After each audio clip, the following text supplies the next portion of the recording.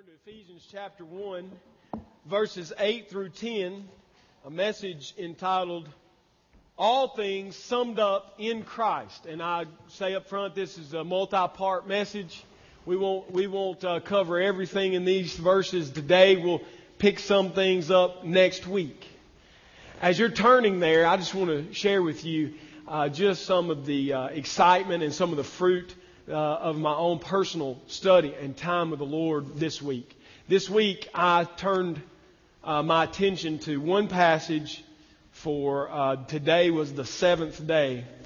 And it's this passage, and you don't have to turn there. It's Psalm 16. God says through David's pen, Preserve me, O God, for in you I take refuge. I say to the Lord, David saying this, You are my Lord. I have no good apart from you. I mean, do you meditate on that fact very often? That outside of Jesus Christ, you have nothing good. I have nothing good. He is the good. He is the magnificence. He is the beauty. If there's anything beautiful in my life, it's Christ. It's not me. It's Him. As for the saints in the land, they are the excellent ones in whom is all my delight. That's God's answer, I think, to David. This is interchangeably happening. I think David is writing what God says about those who take refuge in God. They're my delight. The people are my delight. God sings over His people. I mean, you need to spend days and weeks, and I need to spend days and weeks thinking about God singing over us. And that we are His delight. I mean, if you want something to light the fuse in your life, excite you, it's not some cool story of example that some preacher can tell you. It's that God delights in you and He pours out His blessing over you and He sings over you. I mean, there's nothing greater than that. The Lord, He says, is my chosen portion and my cup. God holds my lot. God holds my lot. I don't hold the destiny in my hands, and the world doesn't hold the destiny in its hands. God holds my destiny in His hand, and He is my cup. He is my portion. Is that what you would say today? I mean, is that really what? I mean, I know we would mouth it, and we would say it because it's the right thing to say, but is He your portion? Or is your marriage your portion? Or are your children your portion? Or is your job your portion? Or is your retirement your portion? What is your portion? What is your sustaining force in your life? Is it Christ? He will never fail. Everything else fails. He never fails. Some of you have reached the end of your rope. Literally, you would never tell us that. But you've told Him that in prayer. And I'm telling you, He is your portion. If He's not your portion, you're going to fail. But if you have Him as a portion, He will never fail. Therefore, you will never fail.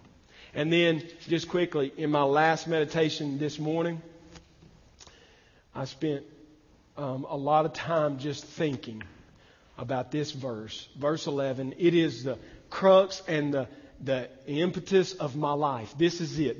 You ask me for my life verse, I would tell you Psalm 16, verse 11. This is it. You have shown me the path of life. His name is Jesus, by the way. That's why Jesus in John 14:6 says, I am the way. He's saying, I'm the path. I am the path. God has showed you the path to Him. It's me. The path is a person. His name is Jesus. In your presence, Christ, in your presence, God, there is fullness of joy. I have come that my people might have joy, and that joy more abundant. Their cup overflows. The spring springs forth from their heart, and it is unceasing. It's like a river. It never stops. It never fails. That's what He's saying.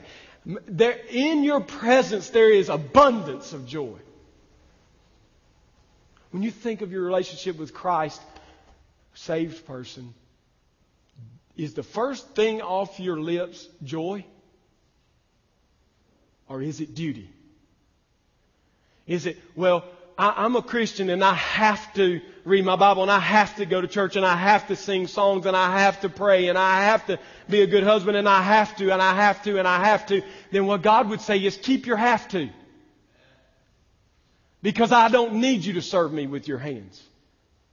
I have no need of your service. God is not impotent, in need of us.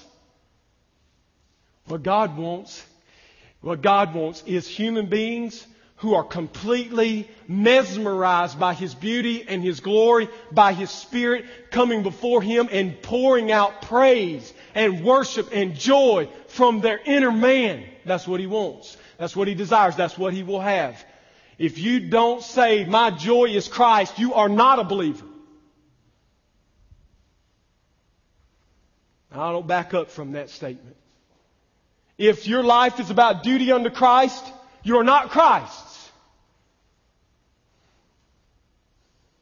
I don't care how much you want to fool yourself to believe you are. I've been in church. I'm a good person. I know Scripture. I pray. I lead my family. I do good things. Hogwash. If He's not your joy, you're not a Christian. In your presence, there's joy evermore. And at your right hand, God, Jesus Christ, seated at the right hand. Jesus wasn't some new invention in the New Testament. He's all over the Psalms. He's all over the prophets. He's all over the law. He's all over the Old Testament. At your right hand is seated pleasures. Pleasures. Pleasures. Pleasures. Christianity is about pleasure. Listen.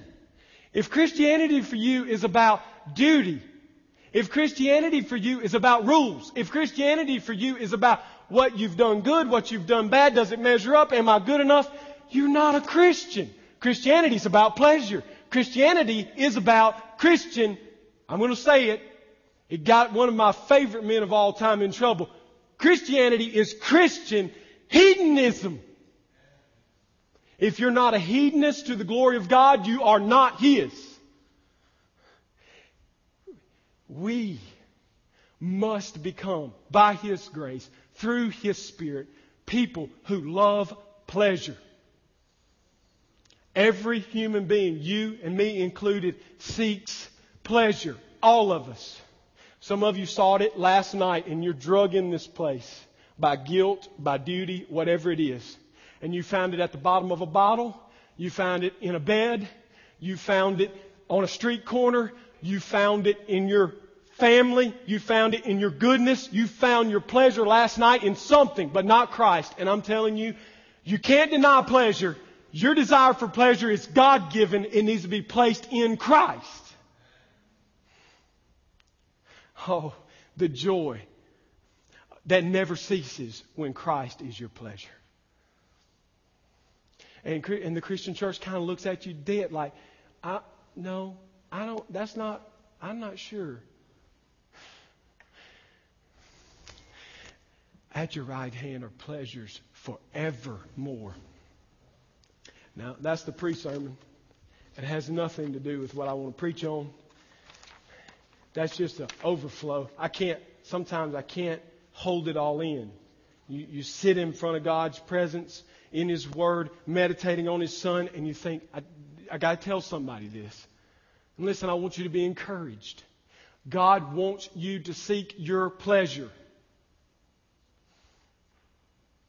God is a pleasure-seeking God. Christians should be all about their joy. Because God is most glorified when we are most satisfied in Him. The pleasure known and contained in Christ is forevermore. I'm not going to tell you can't find pleasure in this world. You can. But when you get to the end of that event, you will have to have a bigger event. Whatever the event is. Whatever it is. If your pleasure comes from anything outside of Christ, you have to have bigger and better, bigger and better, bigger and better. Listen, there's no bigger and better. He's it. And that's what our passage says, really, in Ephesians. Paul's all about this concept. he says in Ephesians chapter 1, verse 8, we'll start in verse 7, even though I preached that for a couple of weeks and now I don't want to return there, but it's the full thought here.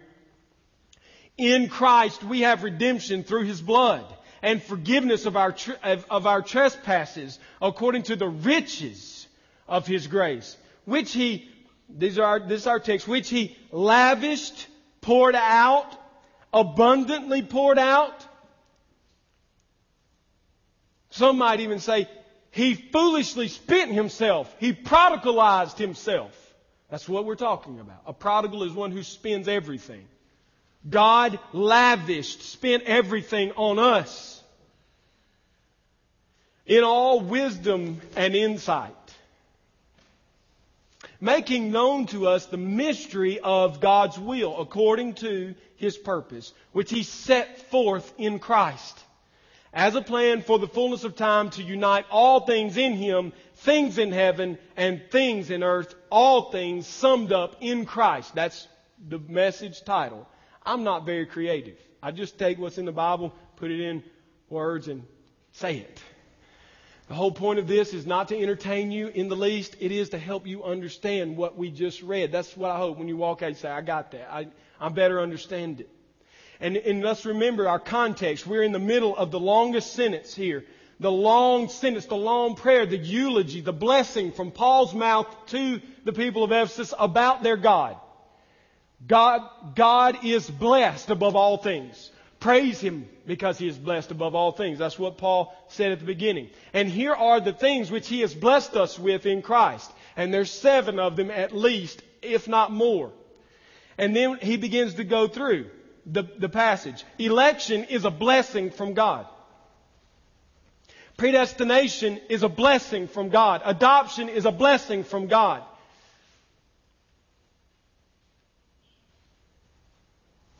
Redemption, forgiveness. You see the blessings. And here's 2 that you might not have seen when I read it because of the way the sentence in the English is translated. Wisdom and insight are a blessing from God.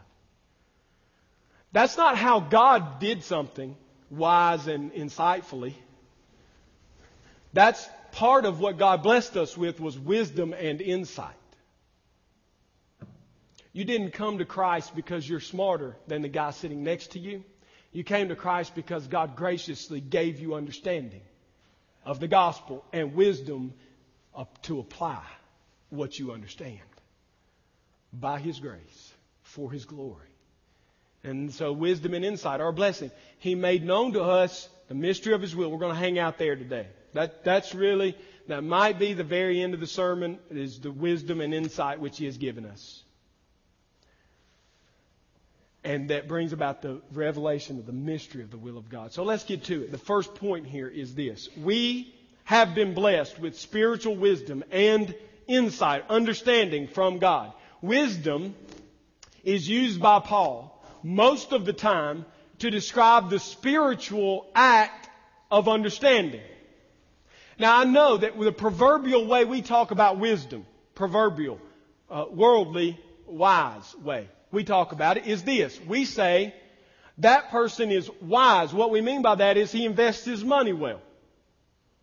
Right? He's learned the lessons of life and he does that thing well. A carpenter, that's a wise carpenter. What does that mean? He understands the trade of being a carpenter, cutting wood, measuring, geometry, placing it up, putting it together. He is wise as a carpenter. He sees problems coming and he then addresses them, right? And he does it well. That's not really what Paul's talking about most of the time when he uses the word wisdom. What Paul is talking about is spiritual gift of wisdom. The spiritual gift of wisdom, not the physical reality that some of us have. Some of you are wise, and you've heard the statement, wise beyond your years. Some of you young folks are. The Scriptures often tell us that the gray-headed among you are wise. Right? Now that's not always talking about what I'm talking about. So let's set that's a great thing. It is a true thing, but let's set it aside because the definition we have before us, I think we'll see it in Paul's writing. The way Paul uses it is to talk about a spiritual wisdom.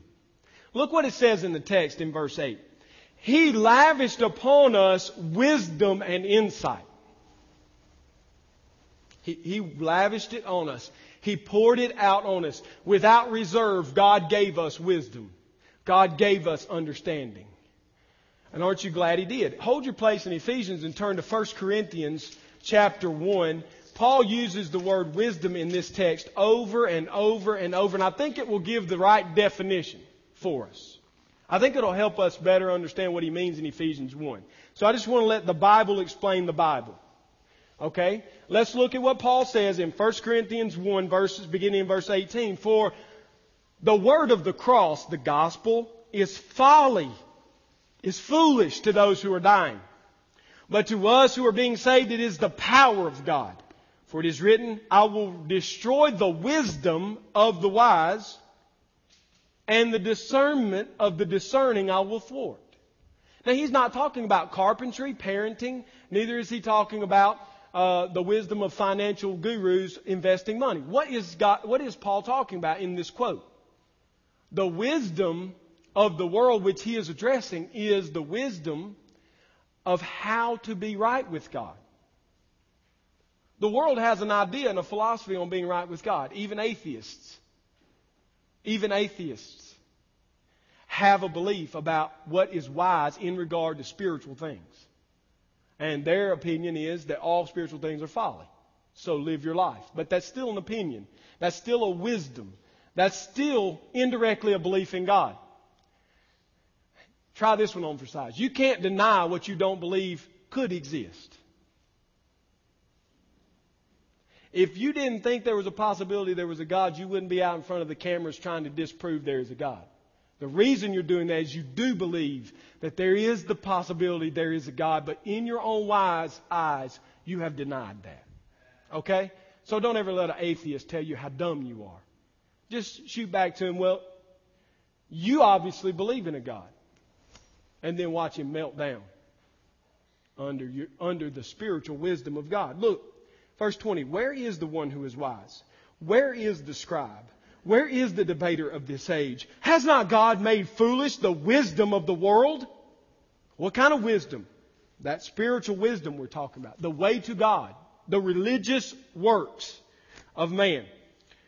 For since in the wisdom of God the world did not know God through wisdom, it pleased God through the folly of what we preach to save those who believe. It seems wise to the world to work their way to God, to be good enough for God to accept them, to invent a system in which they are in control and have their hands on the wheel. That seems wise. It seems foolish to them to admit, I have no control, God has all control, and if He doesn't save me, I'm unsavable. It seems foolish. And God chose, through that foolishness, to make their wisdom folly, foolishness. So, for the Jews, they demand a sign. And the Greeks, they want wisdom. But we preach Christ crucified, a stumbling block to the Jews, a folly to the Gentiles. But to those who are called, both Jews and Greeks, Christ, the power of God and the wisdom of God. He lavished on you wisdom and insight. Do you see it? He lavished on you Christ. And if He lavished on you Christ, He lavished on you spiritual wisdom. And then we're going to skip down. And we want to look at chapter 2, verse 14. The natural person does not accept the things of the Spirit of God, for they are folly to him. And he is not able to discern them, understand them, have insight where they are concerned, because they are spiritually appraised. God lavished on us wisdom and understanding spiritually, so that we could comprehend the gospel. If He hadn't, we couldn't understand it. It's not a question of IQ. Aren't you glad God didn't base this thing on IQ? Some of us would not get in. But God didn't base it on how smart you are. God based it on His grace. God based it on His ability to give you a gift that is over and exceeding abundant. And that gift is the wisdom to see Christ for who He is and the insight and understanding to apply the gospel, to believe, to hold to the gospel. And so He says, The spiritual person judges all things. The spiritual person judges because of his understanding all things, but is himself to be judged by no one. Listen, when the world refutes the wisdom of God, they only judge themselves, not us. That's what Paul's saying. When Paul went to Athens and he stood in the middle of the greatest philosophers of his day and he reasoned with them in Acts 17 on Mars Hill, day after day after day, he confounded their wisdom. And when they mocked him in disbelief, they were showing themselves to be fools. And he was being attested before the people as wise. And God was being glorified and people were being saved. So listen, as an application of this wisdom and understanding, the application is not to be prideful. How can you take pride in how smart you are spiritually when you're not the reason you understand it in the first place? Instead, take pride in God and glorify and magnify God. You say, how can a system that champions election and predestination not lead to pride? Because when you correctly understand that God is all in all, then you realize you are not the linchpin. You are not the straw which broke the camel's back. You are not the pebble which came out of the dam and it broke forth. God did it. Arminianism, I'm going to say it. Arminianism, the belief in the free will of man, is the most prideful system in all the world. Because they fashion themselves to be smart enough to choose God. And they are not, and neither are we. His grace lavished on us, poured out in abundance to overflowing, the ability to understand and apply the gospel in my heart, in my life, and for His glory. And so we see the first thing here is that He has given us wisdom, which comes from Him. He has lavished it on us. He has given it abundantly. He has blessed us with grace, which comes in the form of wisdom and understanding in verse 8. And then we see, secondly, that we have been blessed with the revelation of the mystery of the will of God. God has revealed the mystery of His will to us. By the way, the mystery is no longer a mystery. You hear somebody talking about, well, it's just mysterious. No, it's not. It's fully explained. Read it. Listen, it doesn't take intelligence. It doesn't take high IQ. It doesn't take a want to or a desire. It takes a holy God who gives lavishly to these people who He has chosen before the foundation of the world for His own glory. The ability to understand and apply the gospel. That's what it takes. And when they do, they understand the mystery of the will of God. Now, what is this mystery? God has methodically, continuously, purposefully revealed the future fact of the glory of redemption to His people. He's done it methodically. He's done it intentionally. He's done it continuously. He's done it progressively. All these leads. He has done it through time. He has revealed to us. The mystery which we were talking about is the mystery which is talked of in the Old Testament. It is not the Greek idea of mystery, which has to do with haziness and uncertainty and facts which have not yet come to be fact. We're not talking about that kind of mystery. This is not super sleuths going around collecting clues in a mystery novel. That's not what this is. The mystery of God has been revealed to us in the Old Testament partially, and the 1,000-watt light bulb shot off in Bethlehem. The moon was up, and in Bethlehem, the sun rose.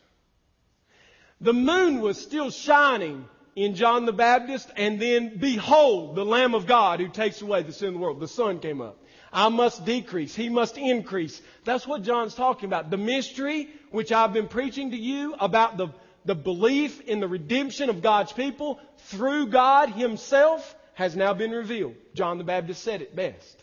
Behold, the Lamb of God who takes away the sin of the world. The mystery has showed up. It's here.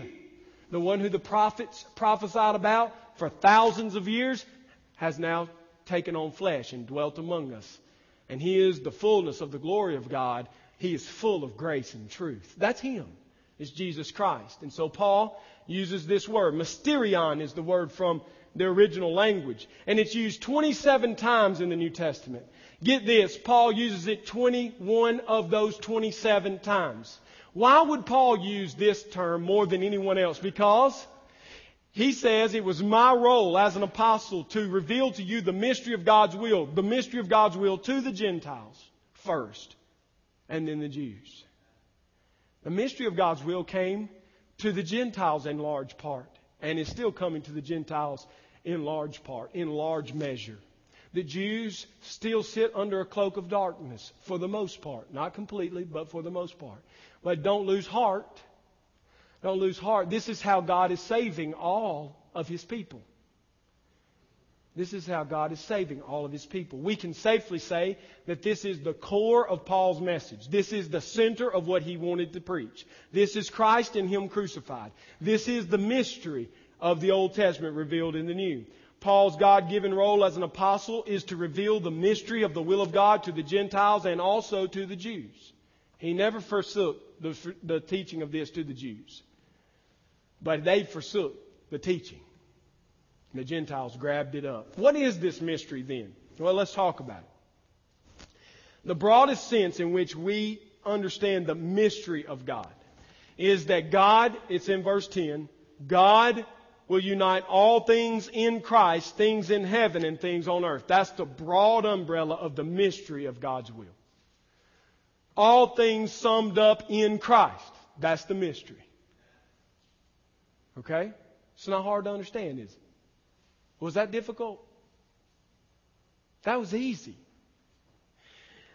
But now we get into the particulars. God is revealing through Paul's ministry that there are this broad thing, all things in Christ summed up, in two ways. Two subcategories. Okay?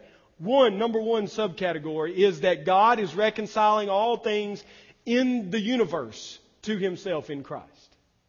Now let's look at Colossians. Hold your passage there in Ephesians and turn to Colossians. This is a companion letter. This is Paul's writing to the church at Colossus, which was a circular letter, and it is the companion. I believe the men who carried Ephesians carried the letter to the Colossians. The same men carried it. And I believe these two letters circulated among all the churches in Asia Minor. And so this is what they would have read in Colossians concerning the mystery of God's will. Look what it says for us in Colossians chapter 1, verse 21. Starting in verse 20. Verse 24. Now, I rejoice in my suffering for your sake, and in my flesh I'm filling up what is lacking in Christ's affliction for the sake of His body, that is the church, of which I became a minister, according to the stewardship from God that was given to me for you to make the Word of God fully known. He's going to make the Word of God fully known. Now back up with me in verse 15 of that same chapter. He is the image of the invisible God, the firstborn of all creation. For by Him all things were created in heaven and earth, visible and invisible, whether thrones or dominions or rulers or authorities. All things in the universe were created through Him and for Him. And He is before all things, and in Him all things hold together. And He is the head of the body, which is the church. So we have here the two subcategories. All things being summed up in the universe under Christ and the church. This is the two subcategories of what it means that all things will be united under Christ. The cosmos and the church. Two C's. Cosmos and church. Universe and church. And so now it's my responsibility to kind of further dig this so we're not confused at all. If we look at a couple of the companion passages, I think it will help. Look at that Colossians passage, verses 24 through 29, and let's focus in.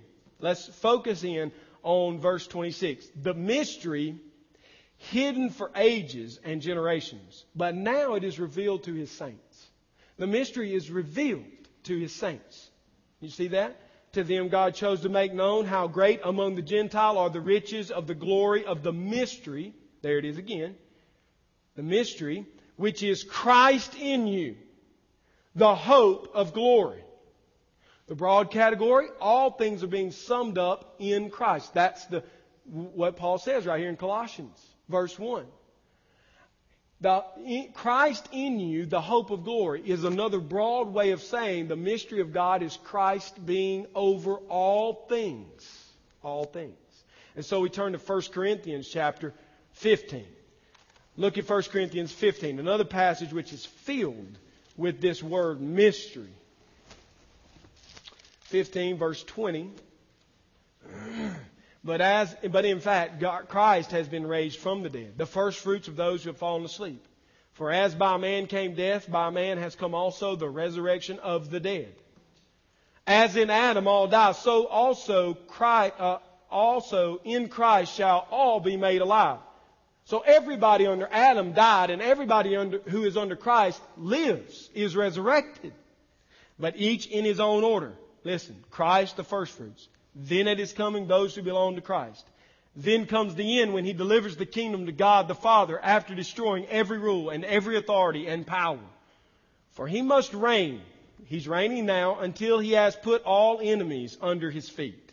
The last enemy to be destroyed is death. For God has put all things in subjection under His feet. All things are summarized into Christ. All things are placed under His rule. That's what the Bible says. But when it says all things are in subject, it is plain that it is accepted the one who put things in subjection under Him. When all things are subjected to Him, then the Son Himself will be subjected to God who put all things in subjection under Christ, that God may be all in all. So all things are summed up in Christ and presented back to God. And God is all in all. God is glorified above all things, all creatures. Look at the end of that passage, 1 Corinthians 15, verse 50. If we look there, I tell you this, brothers, flesh and blood cannot inherit the kingdom of God, nor does the perishable inherit the imperishable. Behold, I tell you a mystery. We shall not all sleep, but we shall all be changed in a moment, in the twinkling of an eye, at the last trumpet. For the trumpet will sound, and the dead will be raised imperishable, and we shall be changed. For this perishable body must put on the imperishable, and this mortal body must put on immortality. When the perishable puts on the imperishable, and the mortal puts on the immortality, then shall come to pass the saying, death is swallowed up in victory. O death, where is your victory? O death, where is your sting? The sting of death is sin. The power of sin is the law. But thanks be to God who gave us the victory through our Lord Jesus Christ. The victory, the mystery is revealed. Where is it revealed? In Christ. All things under Christ, in subjection to Him. Now, I will say this. So much confusion has started to occur in our day surrounding this mystery. Mainly because of the rise of what I call hyper-dispensationalism. Okay? And that's a big word. We won't get into all of that. But when that began to occur, the focus shifted in that way of thinking, in that group, to an ethnic group of people and away from Christ. And the reaction, so they began to write a ton of stuff. You'll get commentaries on the passage I'm preaching about mystery. You're going to get a ton of stuff on how God was saving Israel. Israel rejected God. Then there was this parentheses that occurred. It's called the church age. Okay? And they write all in detail about it. The problem is it's not based on Scripture. It's the invention of men. I could take you through the detailed history of that at some point. Not today. But this is what I'm saying. The biblical side began to shoot back at that. And so all the commentary for the last 100 years has almost centered on that debate. And what I want to do today is say, wherever you stand on the end times, whatever you believe about how Christ is coming and what He's going to do when He comes and then what's going to happen after that, we must all agree on this point, that Christ will reign over all things. Everything will be summed up in Him. And it is a process which is happening even now. I think everyone would agree with that. There's no one who would debate that who studies the Scripture seriously.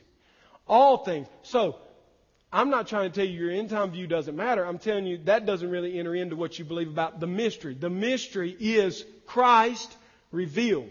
That's the mystery. He is the hope of glory. He is the one who is reconciling the universe and saving the church. Christ is the content of the mystery of God's will. Christ is. Christ is. And so let me say a few things about the mystery, and you jot these down. God, before the creation, made a covenant with the members of the Trinity. That covenant is the covenant of redemption. Before God did anything in creation, God planned to redeem the saved. Everything God has done in creation is so that He might save a people.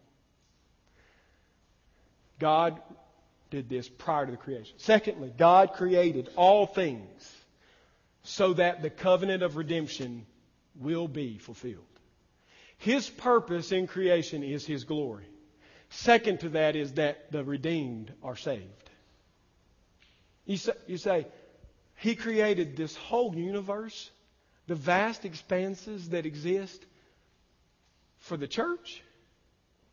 Yes. For His glory and for His people. He has done all things. Second point. Third point about the mystery.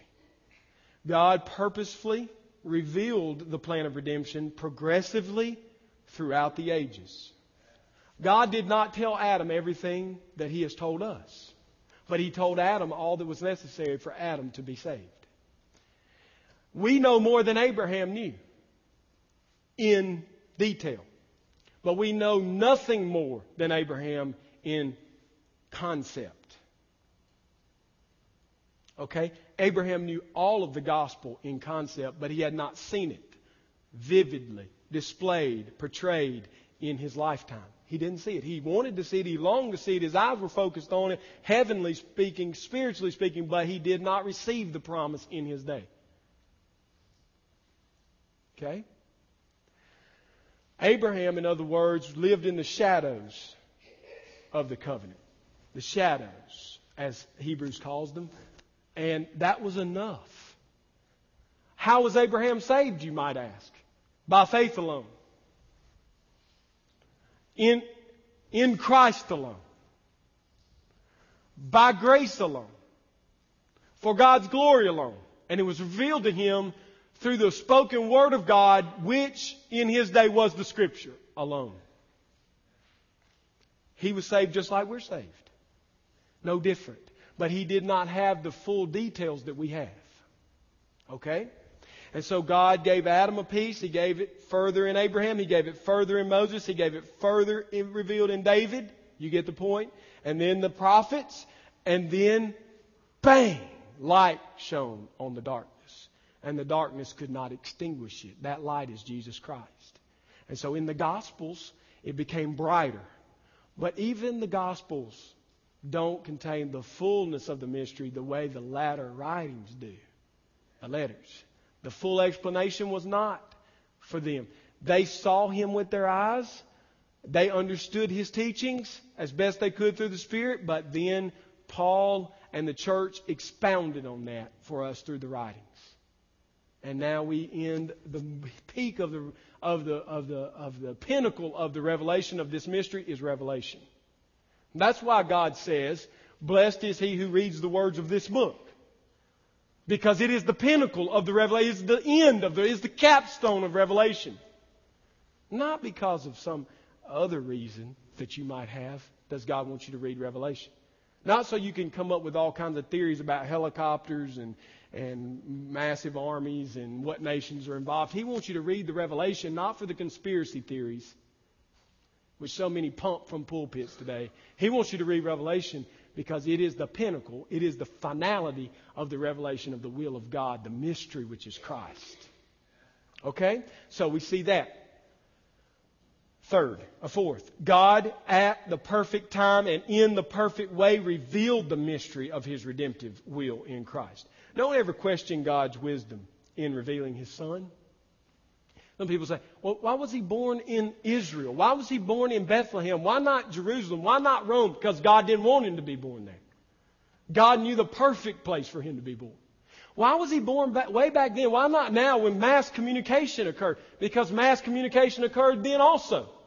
There was one language in the civilized world at that time. You can't say that now. God chose the perfect time. Pax Romana had occurred. The roads of the Roman Empire connected the empire, and the language of the Roman Empire connected the people.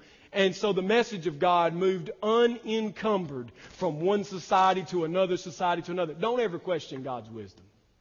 And I'll tell you, all those things happened so His Son would be born at the perfect time. Rome rose to power so God could have His Son born in Bethlehem. And the message of the cross carried to the ends of the empire. God's plan is magnificent. Fifth, God has placed everything under His Son's rule. That is today. You heard it in 1 Corinthians 15. Everything is under the rule of Christ. He is reigning now. It is under His feet. And it is being progressively further consummated even as we speak.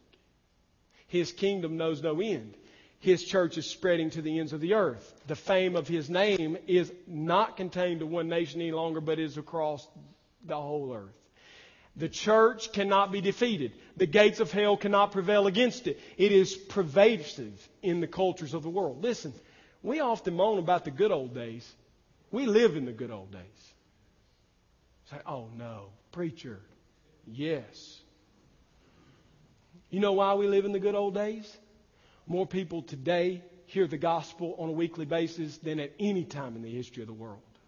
The church exists on every continent in some form or fashion. And unreached nations, their languages are being decoded more and more and more rapidly, and the gospel is infiltrating those nations more and more and more rapidly. And I say it's the good old days today because the name of Christ is being spread, not because we live in some crime-free society where we can leave our doors unlocked. If it takes crime and it takes deep sin that God's name might be glorified, so be it. We've got it backwards. We believe the good old days were the good old days because they were easy for us. It might be time for us to realize the good old days are when Christ's name is magnified at whatever cost. That's what we need, is to refocus on what is the good, what is the great. God finally, in the end, will receive the kingdom back from His Son, and everything will be to God, all in all.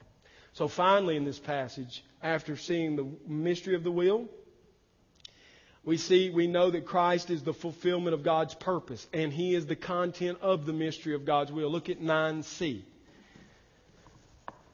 According to His purpose, which He set forth in Christ. Hebrews chapter 1 says, in various ways, at various times, God spoke to our fathers through the prophets, but in these last days, God has spoken to us through His Son. He also, the writer writes in 1 Peter chapter 1, verse 17 through 21. Verses 17 through 21, a magnificent passage on Revelation.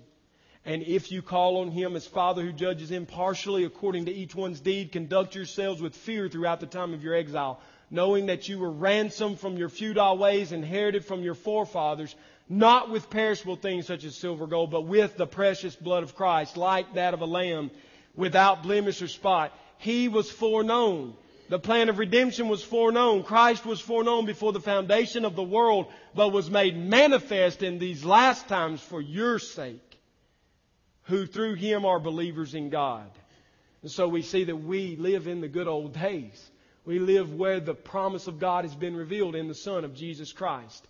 2 Corinthians chapter 1, one of my favorite passages in 2 Corinthians, we find verse 17 through 20, Paul writing, was I vacillating when I wanted to do this? Do I make my plans according to the flesh, ready to say yes, yes, and no, no at the same time? As surely as God is faithful, our word has not been yes and no. For the Son of God, Jesus Christ, whom we proclaimed among you, was not yes and no, but in Him it is always yes. For all the promises of God find their yes in Him. That is why it is through Him that we utter our truth, our amen to God for His glory.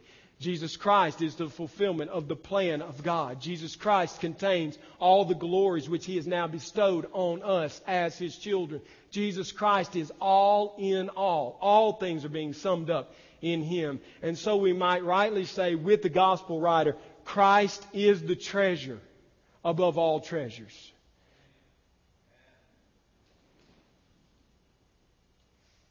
When I think about how twisted we have made the gospel in our churches today, my heart is grieved because the gospel has become a plan by which you get out of jail free. And it has become a plan centered on men. And in the Bible, there's nothing further from the truth. The gospel is Christ. I want to say it plainly. If you came to Jesus to get out of hell only, if you came to Jesus to get into heaven only, if you would be satisfied in heaven without Christ, J.C. Ryle asked it this way. I'm going to ask you his question. It's not mine. J.C. Ryle asked, if a man or woman might find contentment in heaven with all of their relatives and all of the buffet food of heaven and all the relaxation and all the pleasures and all the glories, if a man might find contentment there without Christ, then he knows not the gospel. Because Christ is the gospel. Listen, if you want it out of hell and into heaven, if you're in love with the idea of being eternal and living in the new heaven and the new earth, if you want your mansion and you want your streets paved with gold, you want to meet your papa and you want to go back and be with your mama, you're not believing the gospel. Because I'll flip the question for you. Because I think we're desynthesized. We automatically say, oh, yeah, I'm in with that. Yeah, Jesus, because we still think I get all that other stuff too. So I'm going to ask you this. If it were revealed today that there was nothing in eternity but Christ, would you want eternity? There are no mansions. There are no family members. There are no pleasures outside of Christ. Just Christ. That's all there is. Is it enough? If not, you're not believing the gospel. Why can I say that so boldly? Because Jesus said the gospel of the kingdom is like this.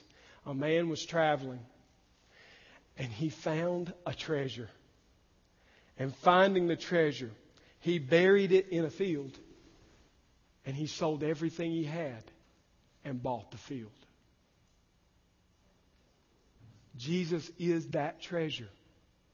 And if you're holding on to anything except Him, you are not holding on to Him. You cannot hold on to these things in one hand and Christ with the other. You will hold on to Christ with both hands of faith, or you will not hold on. I am not calling anyone ever to come because of the fancies of eternity. I'm not calling you only to avoid the flame of hell. I'm calling you to the person of Jesus Christ, who Himself is the treasure.